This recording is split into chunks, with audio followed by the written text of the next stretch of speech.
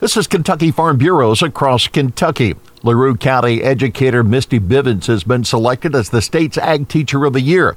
She sees her job as recognizing and developing leaders. I want to find that potential in my students that I know my early ag teachers saw in me. My students now laugh. They're like, oh, she doesn't ask you to be on a team. She just basically tells you you're going to be. And I'm like, no, I always ask. They're like, yeah, but your ask doesn't mean you're asking. Bivens says the ag classroom is a bridge to a lasting understanding of where food comes from. For so many students, they don't see beyond, oh, yeah, that's a farm. And when you can bring that to life for students, it's very impactful for them long term. And I know that lots of my students are not always going to be involved in agriculture directly, but they're always going to have a connection to agriculture. Bivens says hands-on learning is best.